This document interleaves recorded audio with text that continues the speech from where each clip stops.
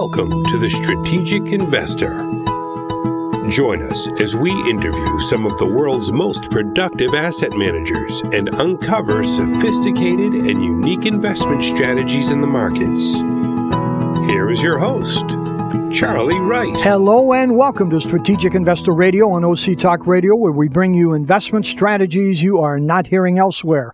We'd like to welcome to our show today our guest, John Harnish, CFA, Portfolio Manager for Shelton Capital Management. They are a family of mutual funds. He speaks to us from his offices there in Greenwich, Connecticut. John, welcome to Strategic Investor Radio. Well, thank you very much for having me, guys. I really appreciate the time to talk about our portfolios and what we're trying to achieve over here. Okay, so John, you came out of Fargo, North Dakota to go to Trinity College to play tennis. You went then directly afterwards into the investment management world, and now you manage the Shelton Tactical Credit Fund, and you've been a CFA for 12 years here. So give us a little background of yours, will you? Yeah, absolutely. So after graduating from Trinity College, I started my career at what was then called Babson Capital Management. That was the firm that was the institutional asset manager for MassMutual Financial Group.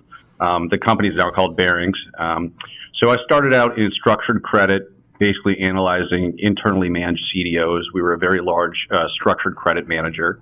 I did that for about 15, 16 months and decided I wanted to get into, really kind of the nuts and bolts on the research side. So I transitioned from the structured credit team into high yield research, where we covered a variety of strategies, call it mutual funds, absolute return product, structured credit product, and helping to manage MassMutual's general investment account. So I was there a few years, became the senior analyst covering about $1.5 billion of assets managed under my name that I was responsible for. And then I decided, you know what, I want to kind of go out there and take a little risk. It was kind of an interesting time where I started taking this risk. This was in 2007. And there was a hedge fund looking for basically a generalist analyst to help out on the convertible arbitrage arena, in addition to helping out with their trading of their credit default swaps. And, I knew somebody that worked there, and I was given the opportunity, and I made the move down here. The firm was down in Greenwich, Connecticut. So I basically helped, like I said, in the research side. I managed a credit default swap book of about $500 million on both the long and the short side. So we were really taking, some fairly large bets. We were about $1 billion firm.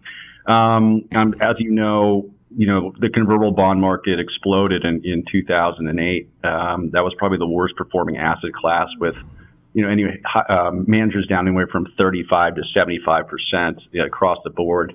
It really didn't matter how de-risked you were. It was basically leverage was taken out of the system immediately, and convertibles were a leveraged product. I remember it well, John, believe me.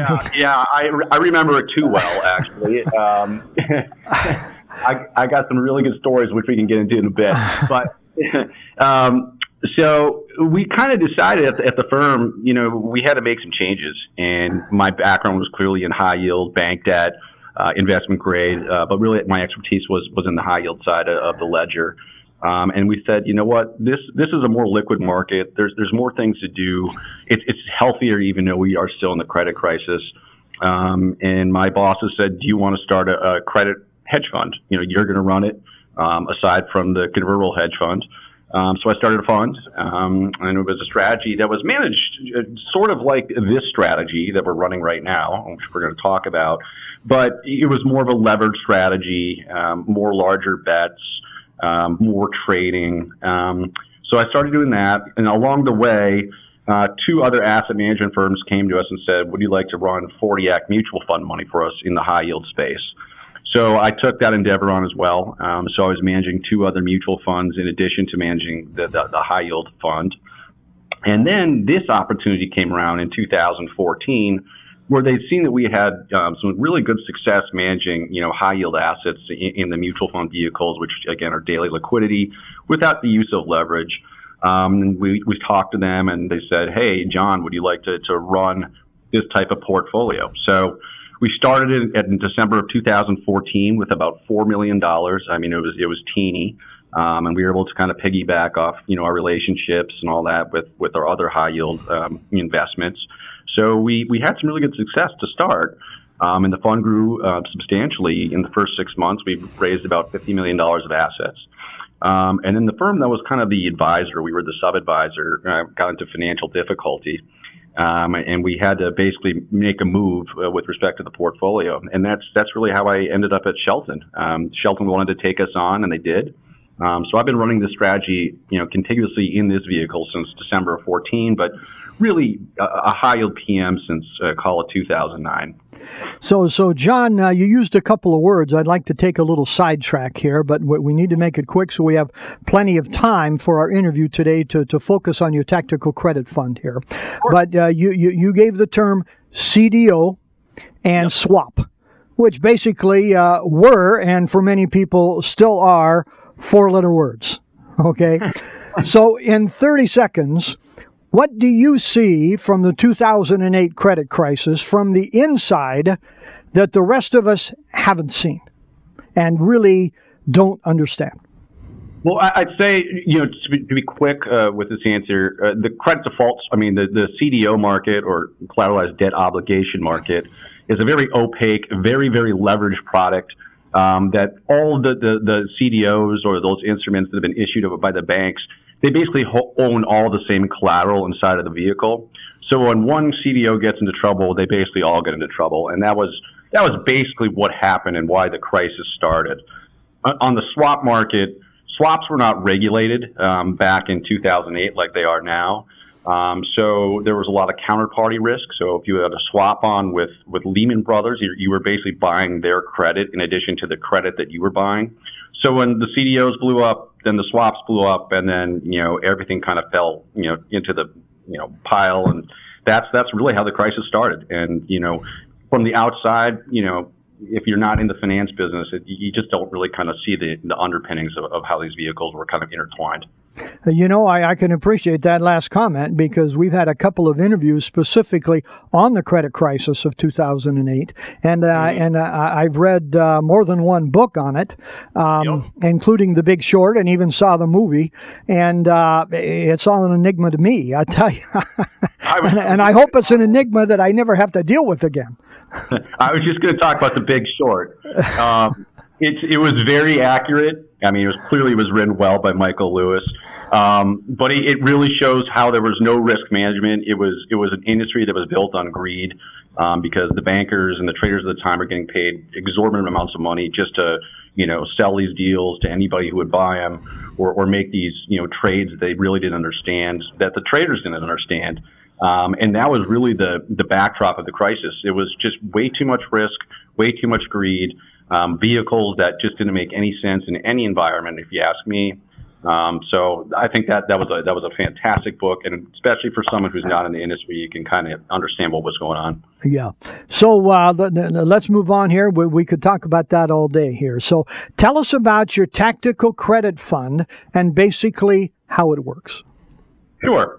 So the Tactical Credit Fund is a fund that is clearly a fund that is focused in the credit markets. It's a little different than a typical credit fund, whether it be a high yield fund or an investment grade fund, what have you.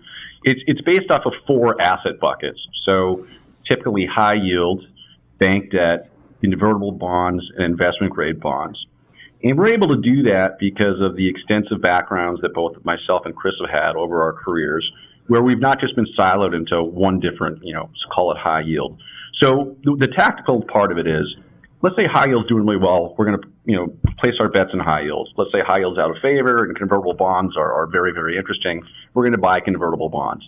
So we can move around the typical asset buckets, which a traditional manager can't do. So that's one part of the strategy. The strategy is also run long short. So it's not just a long only passive vehicle. It's traditionally been, highly focused in the high yield space. And when we say high yield, we think about 2 different buckets. We think about a short duration bucket and a longer duration bucket. The short duration bucket are bonds that we believe have durations of 0 to 3 years, whether there's an actual maturity or it's a yield to call or it's a callable instrument. And these are typically instruments that were issued 5-6 years ago, where we were coming out of the last credit crisis. Coupons and spreads are very, very high. So the rates of return on these securities, even though they can't really move up in price, the current yield you receive on them is significant.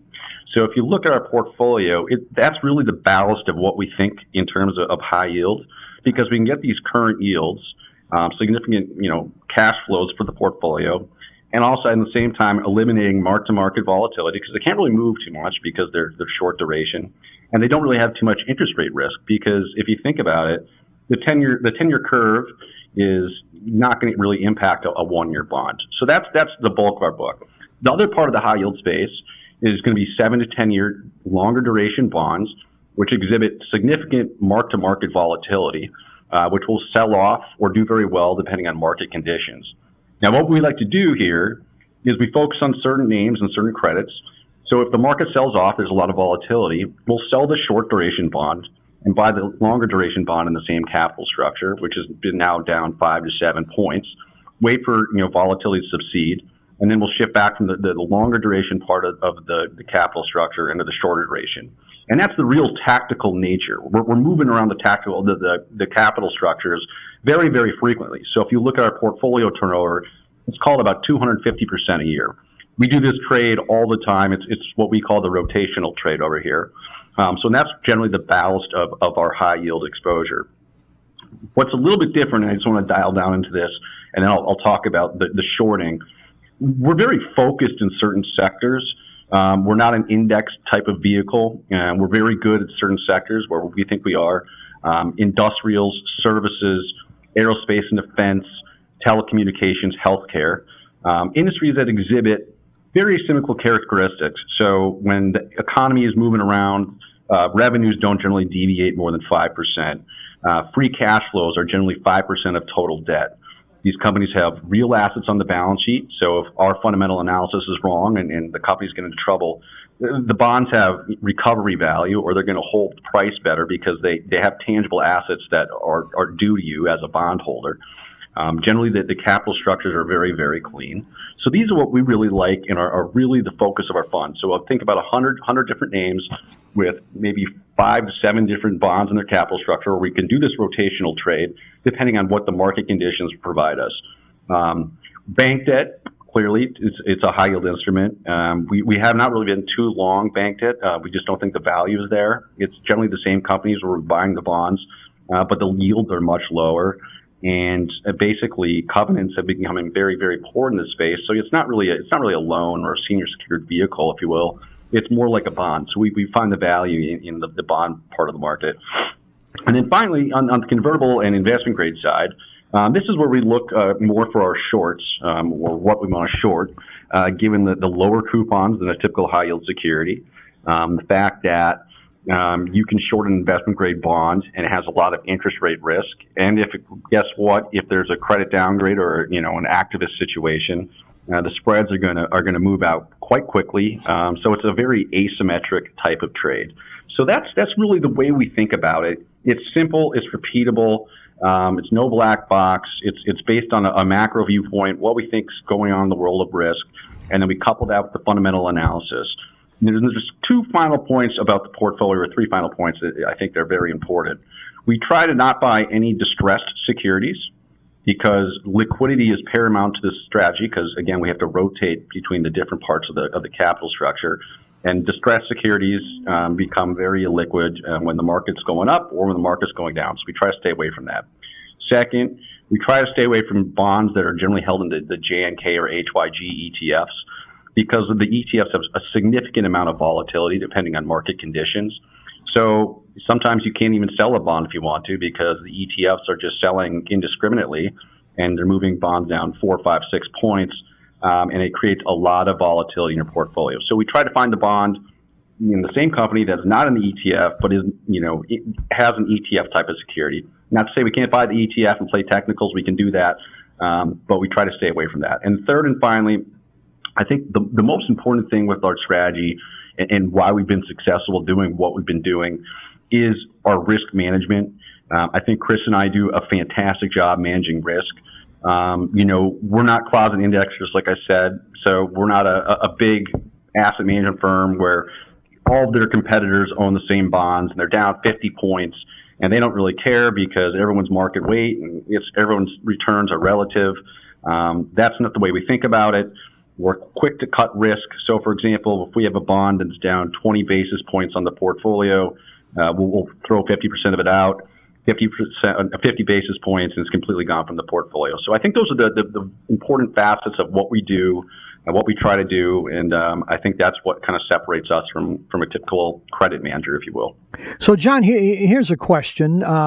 For some period of time, Barron's Magazine, which I've read religiously for decades, they would interview a particular very successful high-level investment advisor and put a one-page summary of that interview in the magazine.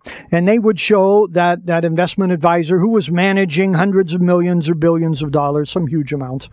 And they would ask them, okay, what do your typical clients own? Well, on the equity side, typically the article talked a lot about the equity side, but they would typically talk very little about the credit side. And most of the advisors were not at all original or out of the box in any way on the credit side. So I'm sure I'm not telling you anything new here, that advisors and I'm sure investors know much more about and get more excited about the equity side than the credit side. So what do you see, being on the inside, being Mr. Credit here, what do you see as misperceptions of the credit industry or credit investing that so many investors and advisors are missing? I think the misperception, if you will, is that bonds are very boring. There's really no way to make real returns in certain parts of the credit markets. It's not on CNBC. When no one talks about high yield. That's a problem in terms of getting out the story. I think people don't understand the inherent risk of just buying a boring book of investment grade bonds. There's significant investment grade risk.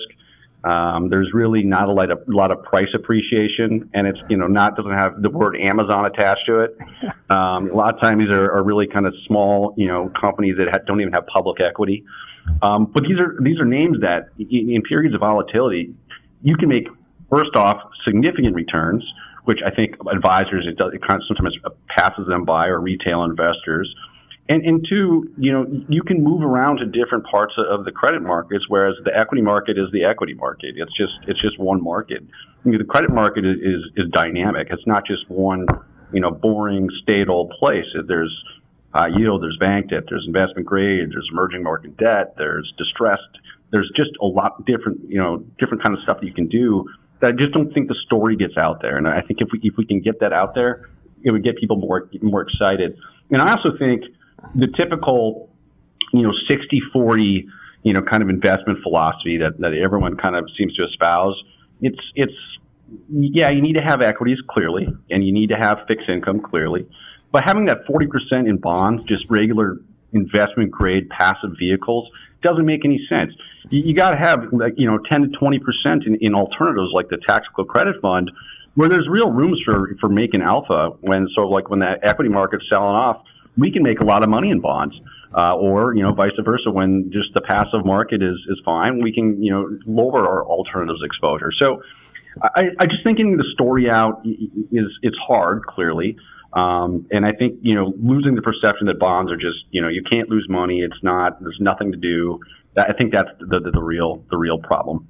Hey, I really appreciate that answer. And again, 300 plus interviews here. We really haven't had that kind of input. And, investors and advisors, typically just kind of skip over that whole area of credit. And it is deep and it is wide and it is interesting. But somehow, like you say, the story has not gotten out there.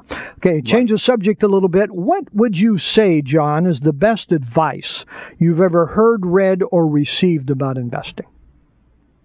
I would say the best advice I ever got from investing was from one of my old mentors at the hedge fund. And he said, the best way to make money is to not lose money. And I'll always remember him saying that because, the markets were were very, very volatile at the time. I think that was 2009, 2010. And, high yield was moving around quite a bit. Clearly equities were moving around. But I think that really bestowed upon me the real risk management philosophy of the tactical credit fund. Because, if you look at how some typical managers run their portfolios, clearly there's the passive, investment group that, they don't really care because they're benchmarked to all their peers. But then there's managers who take really outsized risks. If they're in a really bad position, they double down, or they fail to realize the risk of the position in the overall portfolio. And I think that's really the key to making money, is just not losing money. So, you know what? Sell the position first, and then you can always buy it back. But mitigate the downside and don't I guess kind of a slang, but like gunsling it, if you will. And I think that's the key to success. So that was the best piece of advice I think I've ever gotten. Hey, appreciate it. So I presume that clients of the Tactical Credit Fund are retail investors, advisors, family offices, institutions, etc. Who are you guys really focused on, and why do you think they invest with you? Yeah, I would say the typical person we try to focus on is retail, family offices, and investment advisors. I think retail investors maybe are kind of circling up because the performance is good. It's a 5-star fund. It's okay, I'm just going to buy it because it's a safe bet, if you will. But I think in the advisors and the family offices, I think you get some really sharp people that understand. Some smaller managers like we are, we're a $50 million fund. They provide a lot of alpha versus, a typical, I'm not going to name a name, but a large, $1 trillion asset manager, where if you can find these guys, like such as ourselves, you can really do quite well for yourself. So I think that's why they kind of gravitate to us. And, their portfolios aren't, billions of dollars. They run $100 million, and a $1 million allocation to someone like us is meaningful for them, and it can generate real returns for them. So I think that's why they gravitate towards a portfolio like ours. Okay, and that all makes sense. So tell us, John, a question we like to ask all of our guests: what keeps you awake at night? Now, I know that you played tennis in college at Trinity College. You now have a 3-year-old, so she probably contributes to that. So what keeps you awake at night? Yeah, I mean, for me, there's two things that I get, I'm worried about. One, on the micro side or the fundamental side, did Chris and myself do the correct credit underwriting and buy the securities that make sense in the portfolio? One, but two, from a fundamental perspective, they're not going to explode in us in default or have a financial fraud, something like that. That's more on the micro. On the macro, really it's an exogenous event that keeps me up at night. So when I'm thinking, war with North Korea breaks out, or there's some sort of tangible illness that comes out of like Ebola and it spreads, something like that. That's really what keeps me up. I'm not concerned right now about a banking crisis or the equity markets falling apart. It's really an exogenous event, I think, on the macro side. You're not the only one concerned about those things, John, believe me. So for those who would like to know more, give us contact information, website, etc. Sure. So our general website is www.sheltoncap.com. That's our Spell our Shelton, will you? Sure. SHELTONCAP.com. We'll list all of the funds that we run and, our strategies and general news about the firm and all that, so everyone can see what's going on the overall portfolio or overall business.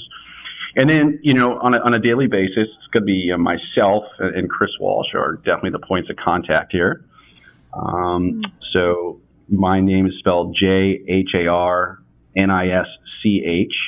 That's also at sheltoncap.com. And then Chris is C. Walsh at sheltoncap.com. Okay. Well, John, we really appreciate your sharing a few minutes with us here. We offer our best wishes for your continued success together with Shelton Capital. Give us final words, will you? Sure. I would say just, to put everything in perspective, fundamentals are probably the strongest I've seen in 5-6 years. The macro backdrop is fantastic. Whether you like it or not, the tax cuts are working. People's balance sheets are getting better. Corporations are healthy. Credit markets are open. It's just putting all that together and packaging it into one. It's a real recipe for success and continued market strength. So it's that, and a lot of the systemic risks have really been removed from the system, which again goes back into the good fundamentals and macro backdrop. So, in conclusion, I think while we've had a strong bull market for the last few years, I don't really foresee this changing anytime soon, unless again we have one of these exogenous events or something that's just unforeseeable. But we feel very strongly about how we're positioned, where the market is. John, we're out of time, but I just realized I missed a question that I wanted to ask you. So if you can give a brief answer, we'd appreciate it. The inverted yield curve. We read all the time about the inverted yield curve is going to be the canary in the gold mine, in the coal mine here, about if we're going to have a recession. You're dealing with yield curves all the time. Your quick assessment of that position. Yeah, so the difference in the 10s and 30s right now is about 20 basis points. So it is the curve has flattened. I don't know if that's a real sense of a recession coming down the pike. I think people are looking in the bond market for more yield, and that's generally what causes an inverted yield curve. So no, I don't foresee the curve inverting. I mean, I think the last time we did inversion was in 2000 with the tech bubble, but that was a portend of what was to come. But it does not keep me up at night, and I don't think it's really something to get too worked up about. That's kind of my thought process there. Hey, when I take my nap this afternoon, I'll sleep better here, John. Thank you very much. I really appreciate it. Hey, well, again, John Harnish, CFA, Portfolio Manager for Shelton Capital Management, specifically for the Tactical Credit Fund. Thank you very much for joining us, and we hope things continue to go well for you. Thank you very much. Again, you've been listening to Strategic Investor Radio. John Harnish, CFA, Portfolio Manager for Shelton Capital Management. We'd love to hear from you. You can contact us at info@strategicinvestorradio.com, and you can go to our website to hear podcasts of all of our interviews and shows, strategicinvestorradio.com. I'm Charlie Wright, wishing you an enjoyable week and productive investing.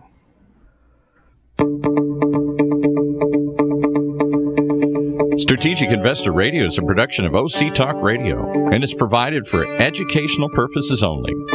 Content of this program and the views of the guests should not be considered as recommendations by OC Talk Radio or investment advice from the host Charlie Wright or any other entity attached to this production.